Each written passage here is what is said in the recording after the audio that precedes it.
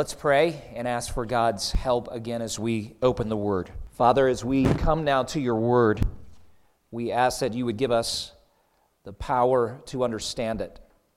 Give us grace to receive it as it is given to us from your very heart. These words are authoritative, and so we need to receive them. I ask, Heavenly Father, that you would quiet every anxious thought, that you would bring peace to those whose hearts are in turmoil, that for those who are seeking to be their own saviors functionally, that you would bring them to the end of that and help them to recognize that there is one who would in fact save them from all that troubles them. And that your call upon their heart at this moment, upon their life, is to lay it down and to truly follow you. For those who cannot shake that sense of guilt, the past failures and sins loom large. Oh, how I pray that the love of Christ, and in particular the love that he demonstrated to us at the cross, would swallow up that great guilt, that they would know the forgiveness and relief that comes when you pronounce a full and free and eternal pardon. May they cease trying to cleanse their own hearts from that guilt, but simply receive by faith the forgiveness that you offer, and then rest. I pray for those, Father, who just feel overwhelmed with life. Would you give them strength today? Would you draw them above those circumstances and cause them to see you in your greatness? And because of all that you are, because of the great, unchanging, unfailing promises that you have given to them for this time, may they experience the power, the security, the joy that results from knowing you and trusting in you, and not waiting for a change of circumstances or a different location, a different geography even. Those things never save us, only you. So I pray that you would meet that dear one right where he is, right where she is, that they may know that you are God. So help us as we return to your word. We pray these things in Jesus' name. Amen. Well, last week we began a look at Mark 7, and we got through verse 13, where Jesus is actually engaged in a confrontation with the Pharisees and scribes, the religious leaders of his day, and they've come hunting him. They've got some issues that they want to work out with him. And so just by way of review, there were two particular concerns that these Pharisees and scribes shared with Jesus. The first is that there had been some kind of spiritual contamination that the disciples had encountered in the marketplace, and they were not willing to wash their hands before they ate, like every other good Jewish person apparently was practicing at that point. The larger concern, though, is that Jesus and his disciples were disregarding the traditions that had been taught by the rabbis and handed down now through scribes and Pharisees such as they were. And so Jesus takes this opportunity to actually confront the hypocrisy right in front of him. And remember, he quoted from Isaiah saying, "You honor me with your lips, but your hearts are far from me." And so we took a look last week at those attributes of hypocrisy. One of the key thoughts of hypocrisy is that it is actually a kind of mask wearing, a masquerade, if you will. Hypocrites wear a mask by saying with their lips that they follow God or that they honor him, but actually their hearts are far from him. We also noted that the worship, as Jesus described, the worship of these people was in vain because they were elevating the teachings of people and rabbis above the very commandments of God. That brings us to the third characteristic. They actually departed from God's law because they were holding so tenaciously to the traditions of men that the Word of God was diminished in its value and its presence. And finally, they were in practice invalidating the very Word of God because they were more intent on establishing their own traditions. And so we asked the question last week, is there a contradiction between what you appear to be, as was true of these Pharisees and scribes, as what you appear to be before others, and what God really knows you to be? Nobody wants to be a hypocrite, but we very often end up in that place. Many reasons why. Could be fear, could be lack of understanding, could be pride. It's probably a combination of that and many other things as well. But as we come to Mark 7, we want to resume our study today in verse 14. And so I invite you to follow along here because Jesus wants to get to the heart of the matter. Jesus wants to get to the heart of the matter. So you follow along in your text, Mark 7, verse 14. And he called the people to him again and said to him, "Hear me, all of you, and understand, there is nothing outside a person that by going into him can defile him, but the things that come out of a person are what defile him." And when he had entered the house and left the people, his disciples asked him about the parable. And he said to them, "Then are you also without understanding? Do you not see that whatever goes into a person from outside cannot defile him, since it enters not his heart but his stomach and is expelled? Thus," and this is Mark's insertion, "thus he declared all foods clean." Verse 20. And he said, "What comes out of a person is what defiles him. For from within, out of the heart of man, come evil thoughts, sexual immorality, theft, murder, adultery, coveting, wickedness, deceit, sensuality, envy, slander, pride, foolishness. All these evil things come from within, and they defile a person." One little sidebar here, very briefly. Some of you are reading an English translation that omits verse 16, or maybe it includes it and puts it in parentheses and then has a little marginal note. And I just want to address this because I actually think this is the type of thing that comes up in discussion sometimes with people who say, well, the Bible has errors in it and there are things that have been inserted and things that have been left out. And you know, one of the challenges of being true to the word that God has given us is to take the text that was originally given, in this case the New Testament, in Greek, and hit the target language, which in our case is English. And this has been done over a couple of 1,000 years now. Now what's really fascinating is even in the last century there have been more old manuscripts uncovered. Some of you have heard of the Dead Sea Scrolls. That would be an example. And we actually have thousands of manuscripts that are available to us today. Some of them written in Latin, some of them written in Greek, some of them written in Hebrew, and it goes way, way back.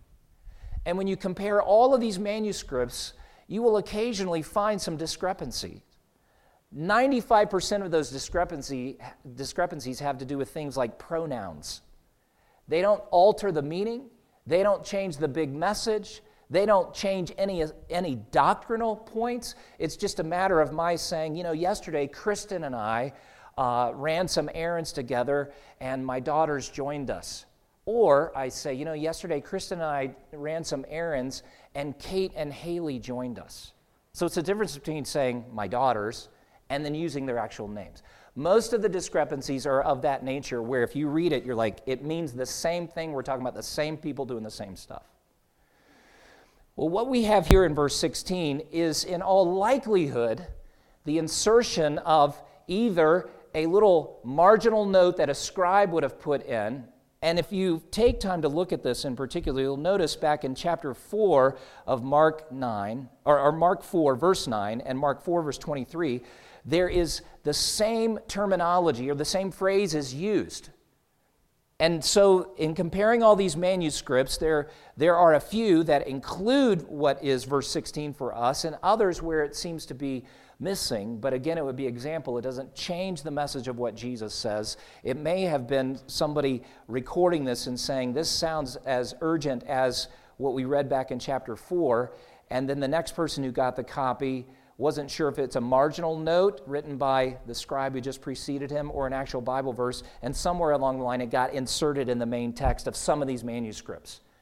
I say that just because we need to be open and honest about these things and recognize that sometimes there are discrepancies, but it doesn't change the meaning.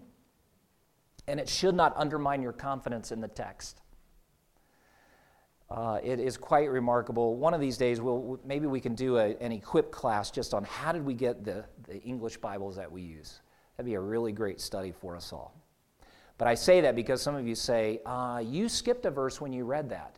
That's because I'm using the ESV, but if you're reading from the New American Standard or the King James or the New King James, you'll see verse 16, if anyone has ears to hear, let him hear.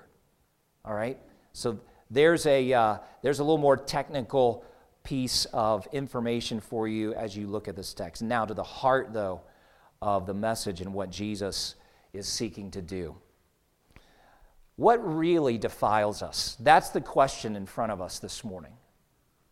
That's the question in front of Jesus and his disciples and the Pharisees and the scribes. And again, just by way of review, they were living in a time where it was being taught that you could actually incur spiritual defilement simply by touching either the wrong people or touching food with unwashed hands. All kinds of crazy things that were being taught. And Jesus is using this opportunity to correct some really erroneous thinking and practice. And so in verses 14 to 16, I want you to see there's a solemn pronouncement. Jesus uses these words, "Hear me, all of you, and understand." It's a way of drawing attention to a really important truth. He's calling us to listen intently. And here is the main point, verse 15. There is nothing outside a person that by going into him can defile him. But, and here's the corrective, the things that come out of a person are what defile him.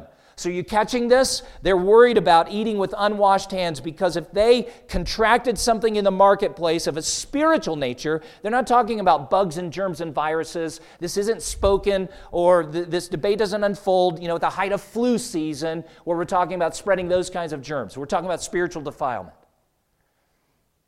And what Jesus is doing at this particular point is actually nullifying the tradition of the elders. Remember I showed you a picture of the Mishnah? Now, they didn't have printed books in that day. That would come later, but this is an example, a modern example of the tradition that many Jews would still live by. But you know what Jesus is doing by stating these things? When he says there's nothing outside of you that by going into you can defile you, he just did that. Now, this would have made some people really angry. To this point, the Jews have been taught and believe that spiritual defilement is an external thing. It's almost like physical disease. You could catch it. You can contract it. It could be contagious in the marketplace. And coupled with the fact that under Moses, there were actually certain foods that God set off limits for a time, as we will see here in a moment. You can understand, we should be a little sympathetic with these dear people as to how this system of religion would morph into something so burdensome.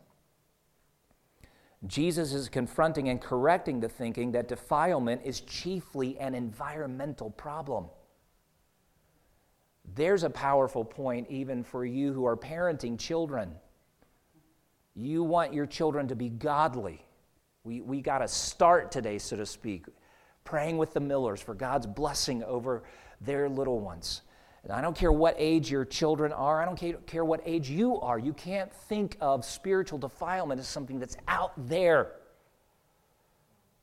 As if you wander thoughtlessly into the wrong place, you might get it. Or as the Jews thought, you go into the marketplace and you actually rub shoulders with a Gentile, you're defiled. Now, what Jesus is going to show us is something that actually is more frightening. Because if godliness were simply a matter of staying away from all the bad stuff that's out there, then you could build yourself into a kind of Christian fortress and keep the world and defilement and all that ugly stuff out there. But that's not reality, is it?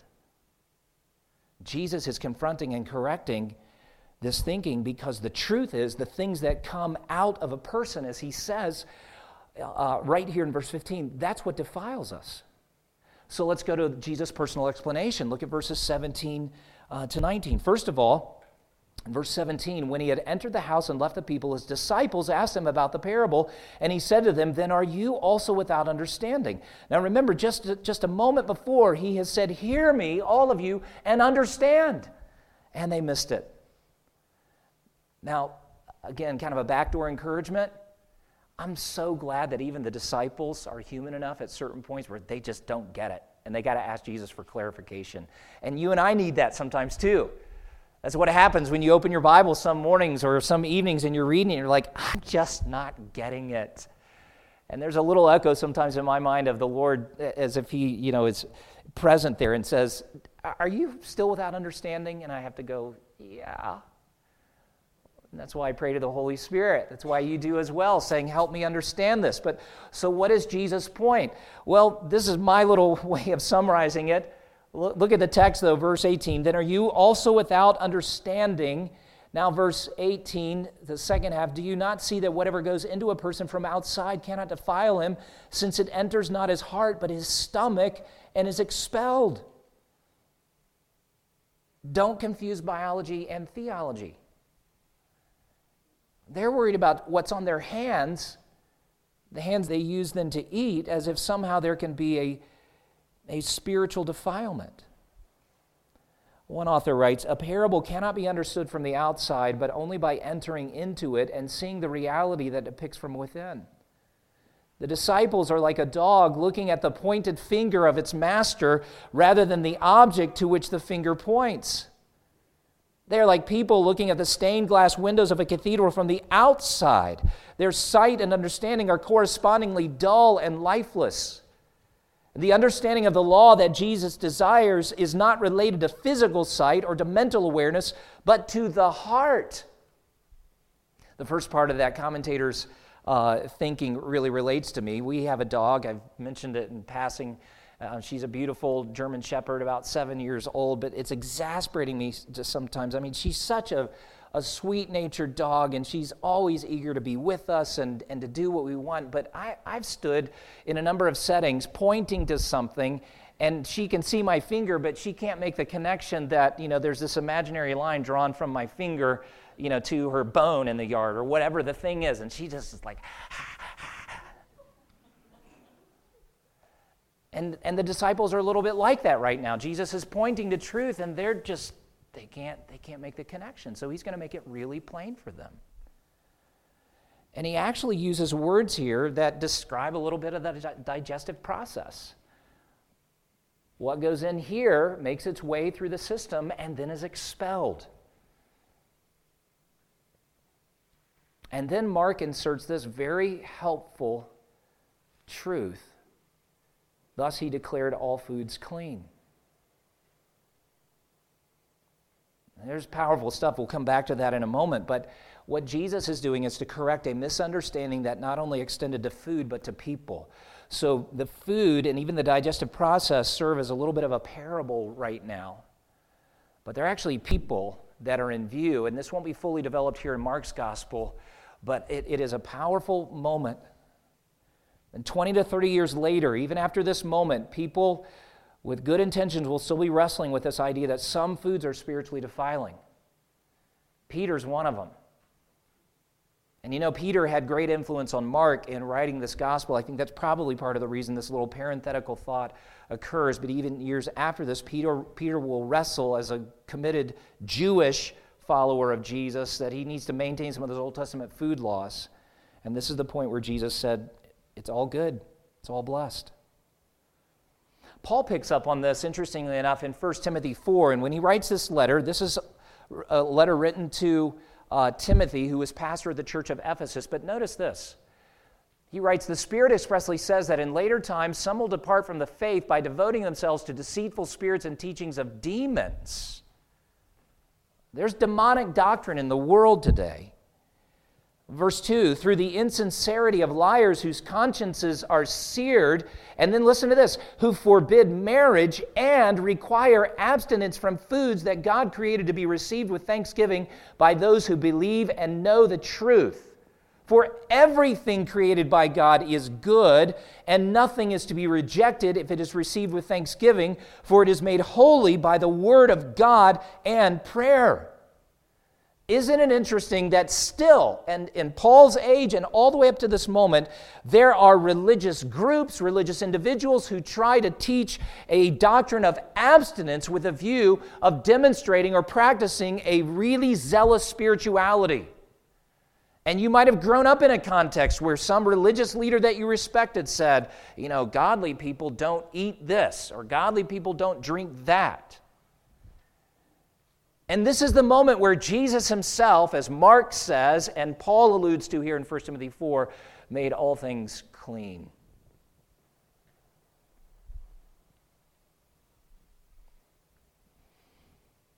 So what do we need to be concerned about?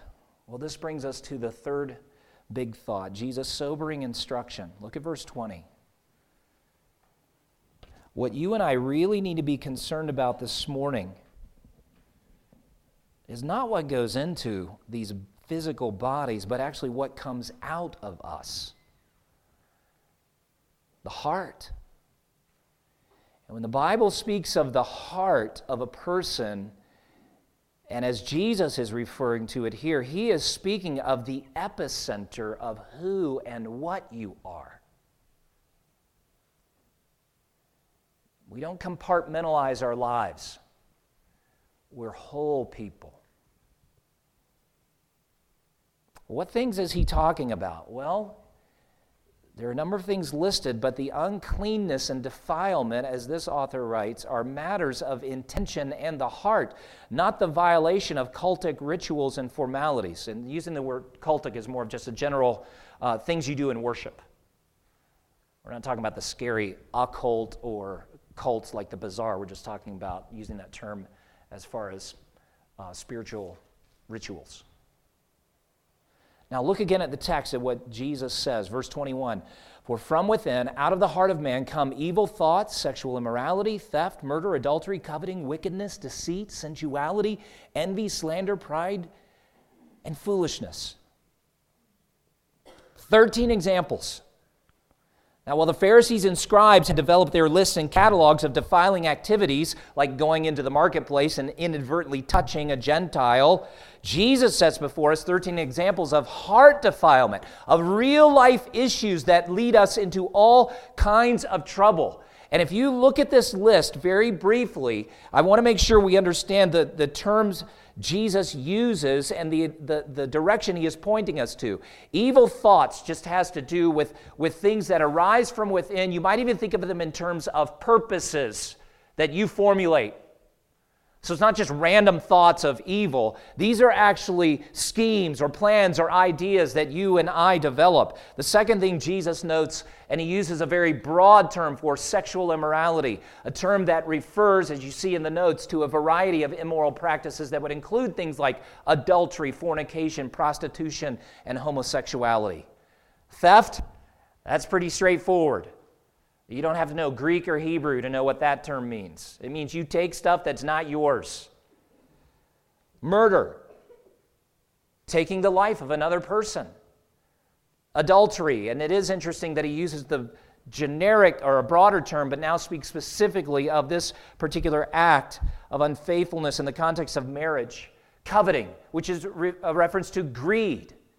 Wickedness, that has to do with an evil disposition of malice or maliciousness. That is that attitude that says, I don't like people and I want to do them harm.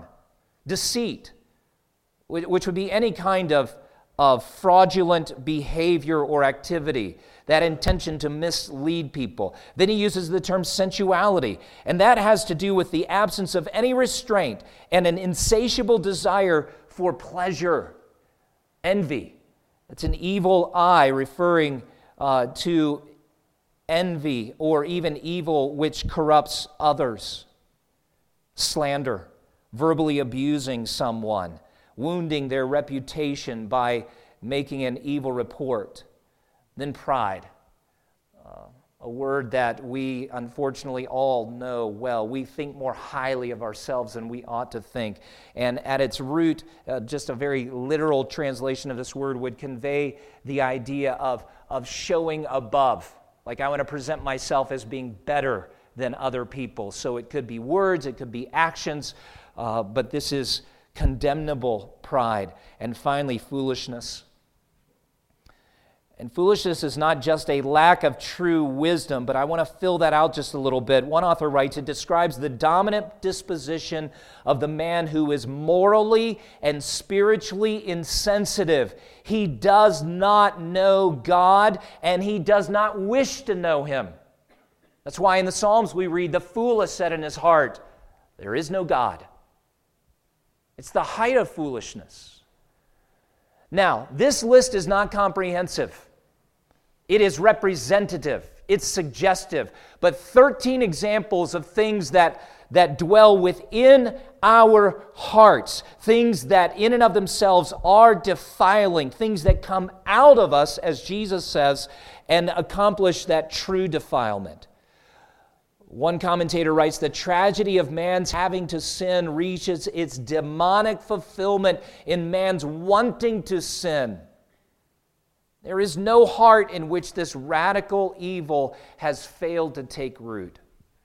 You're not an exception, and I'm not an exception.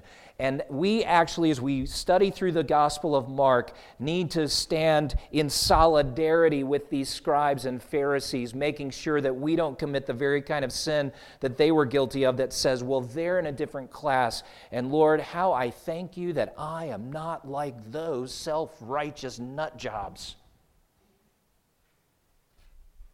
And when you think that way, you actually are them.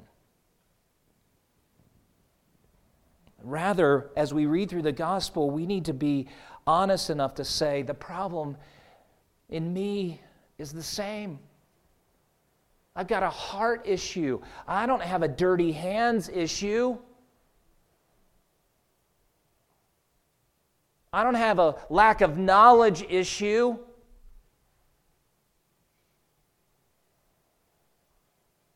Jeremiah, the Old Testament prophet who wrote, almost 600 years before this.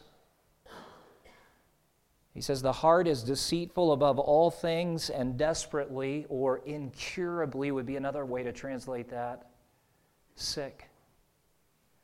Who can understand it? Don't you feel that way often? I do. I think there's a reflection of some of this in Romans 7 where Paul goes through that passage of saying the things that I would do, that I know I should do, I don't do. And what I don't do, or what I don't want to do, I do. Oh, wretched man that I am. Oh, incurably sick heart that I have. And Paul asks the question, who will deliver us from this body of death? That's a great question. And you know, if the Pharisees and scribes had stopped in their tracks at this point and acknowledged that they were incurably sick from the heart, that this whole thing about washing your hands before they had a meal was not actually the most essential practice to be focusing on, but rather the things that come from within that defile a person. If they had stopped in their tracks and cried out for mercy, Jesus would have had it for them at that moment. James touches on this thing of what's really going on inside. James 4, verses 1 through 4. What causes quarrels and what causes fights among you? Is it not this, that your passions are at war within you? You see, evil is not an environmental thing. That's why you don't wall yourself out from the world. Because if you just build a wall around your life and say, well, as long as we can keep the corruption and sin and defilement out there, I'll be okay. No, the problem is you, with your evil heart, are parked inside the walls of the fortress. It doesn't work. Verse 2, you desire and do not have, so you murder. You covet and cannot obtain, so you fight and quarrel. You do not have because you do not ask. And look at this, verse 3. You ask and do not receive because you ask wrongly to spend it on your passions. Sometimes your prayers are even selfishly sinful or sinfully selfish. And you see how God just says, you can't manipulate, even prayer, you can't manipulate in a way to get your own way. What makes these sinful desires so dangerous, Jerry Bridges writes, is that they dwell within our own heart. External temptations would not be nearly so dangerous were it not for the fact that they find this ally of desire right within our own breast. And what Jesus is doing is showing that God's law cannot be like spiritual Gojo. Do you know what Gojo is? It's the most wonderful cleaner on planet Earth, and there are variations of it. Some of you ladies say, I'm not familiar with Gojo. Are there some ladies here who would say, I know what Gojo is? You do? That's great. Guys usually use it, though. You keep it on that utility sink out in your garage or near your car stuff, right? Because Gojo does what not many other cleaners on planet Earth can really do. It gets the really gross stuff from under your nails. It comes out with Gojo. And it also softens your hands, while you use it. And I know every man here wants to have soft hands.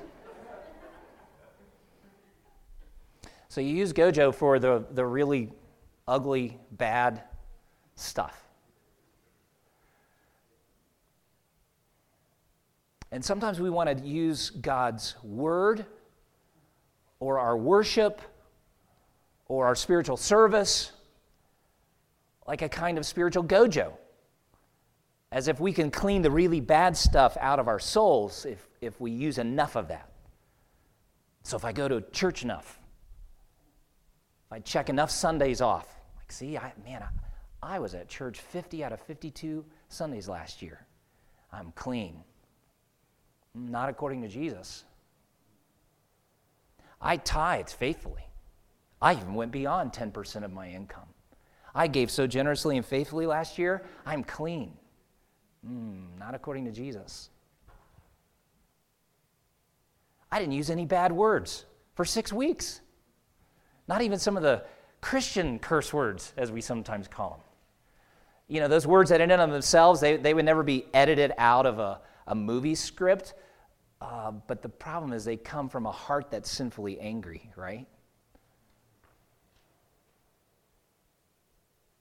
So you're not clean. See, none of that is what cleanses our souls. That's why Paul wrote in the letter to the Galatians, all who rely on the works of the law are under a curse. And it is evident that no one is justified before God by the law. All your law keeping, it doesn't justify you before God. That's exactly what Paul is stating there. Now, look at the text. We're done with the words of Jesus for a few more verses. In a sense, he leaves us hanging. All he's done is walk us right up to that place where if you're listening and you're tracking, and if you're understanding as he said you should be, you're just brought to the point of going, I'm defiled. Well, thankfully, that's not where the Gospel of Mark ends. It's not where the Gospel ends, but we're going to branch out from this for just a few minutes, particularly as we prepare to share the Lord's table together. But I want to make sure that you're feeling the weight of this because there is strategy in what Jesus is doing. He wants to strip us of all excuse-making. He wants to strip us of all false security that we feel through our acts of self-righteousness. He wants to remove all of that blame that we are prone to build, blaming the environment we live in, blaming the people we work with, blaming the family members that we share household space with, as if defilement is something that we contracted from them or from those places. He wants to strip all of that away from us so that we will humbly acknowledge before Him we're defiled. And when you acknowledge before Him that you're defiled, He actually has the greatest solution to offer.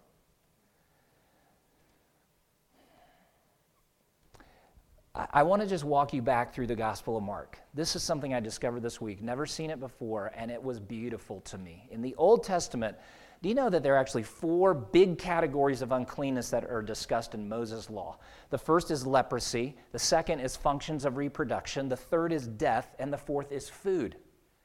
Now let me show you something, and some of you are already tracking there right now. Do you know in the Gospel of Mark, we've seen Jesus actually step into every one of these big categories and do something that was both unexpected and way outside the accepted norms. Do you remember when he healed the leper? In Mark 1, it actually says he touched him. And then the beautiful testimony of Scripture is that in touching him, he healed him. And the leper had actually said to him, if you're willing, you can make me clean. And the Bible says, moved with pity, he stretched out his hand and touched him and said, I will, that is, I am willing, be clean. Be clean. Then we came to chapter 5. And a woman with an issue of blood, which would fall under the category of functions of reproduction. She'd been hemorrhaging for 12 years. She sneaks up to Jesus in the crowd because she's saying, if I can just touch the hem of his garment, he's so powerful to heal that I'll be made whole. And that's exactly what happens. Remember how Jesus didn't just let the power flow out of him without making a little public conversation and point? And he turns and says, who touched me? And he doesn't do it to condemn her or to, as the Pharisees and scribes might have done, say, you've defiled me. No, he actually speaks to her in a way that restores her in relationship to the public she's been cut off from because she's been unclean. And he makes her clean. And it's in that same moment that he actually interrupted the trip that he was already making with Jairus because Jairus had come and said, my daughter's at the point of death, please come and heal her. And while they're standing there, the report comes that his daughter has died. Well, Jesus doesn't stop and say, so sorry. No, he goes with Jairus, enters the room, and it says that he touches Jairus' daughter by the hand. So again, he's defiling himself according to the tradition of the elders.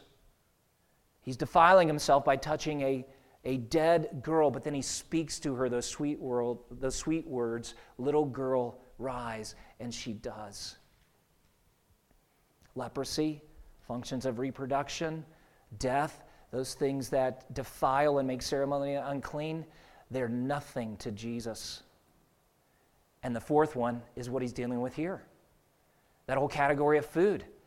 Now, he not only declares all food clean, but do you know what he just did for a Jew? And it's hard for us to fathom that because there really aren't too many foods in our diet that we are spiritually off limits, right? If any. And some of you are like, as a matter of fact, I can think of some that I ought to put off limits, but not for spiritual reasons. There are other issues there, right? But do you know for the Jew, when Jesus declared all food clean, he actually liberated every one of their consciences. Can you imagine living under a system where you had to know at any given moment, is this food acceptable? Is the food itself clean? If the food is clean, are my hands clean? I mean, wouldn't you just sit down to a meal with some great paranoia all the time? Is God going to be mad at me? Did I wash him enough? Go use more Gojo, honey. We're not sitting down. We don't want God to be angry. Jesus declares all of that food clean and presses this issue of cleanness of heart even deeper with a view of just releasing consciences that were bound. Oh, it's a marvelous moment. Now, here's what I want to carry you back to. We looked at Jeremiah 17:9. The heart is deceitful above all things and desperately or incurably sick. Who can understand it? But you know, just a few verses below that in verse 14, Jeremiah cries out, heal me, O Lord, and I shall be healed. Because he has the power to cure the incurable. Save me. Save me from all kinds of evil, from all kinds of defilement, from all kinds of immorality and envy and greed. And I mean, that list of 13 things could be extended by another 1,000. And yet for God, he has the power to do it. If he saves, you will be saved. If he heals, you will be healed. If he cleanses you like a leper or the hemorrhaging woman or the dead daughter or even disciples whose consciences were bound, I mean, when he pronounces clean over you, you're clean.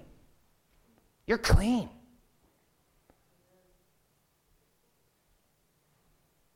So as we transition to the Lord's table, here's the verses that I want to just set before you.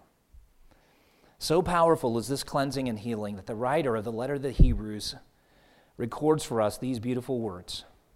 And he's summarizing the great priesthood and sacrifice of Jesus. And he says, so, dear brothers and sisters, we can boldly enter heaven's most holy place. We're doing it by faith today. Why? Because of the blood of Jesus. By his death, Jesus opened a new and life-giving way through the curtain into the most holy place. And since we have a great high priest who rules over God's house, let us go right into the presence of God with sincere hearts, fully trusting him. And listen to this, for our guilty consciences have been sprinkled with Christ's blood to make us clean, and our bodies have been washed with pure water. Let us hold tightly, without wavering, to this hope we affirm, for God can be trusted to keep his promises. So it's not about you and your hand washing. It's not about the power of your spiritual gojo.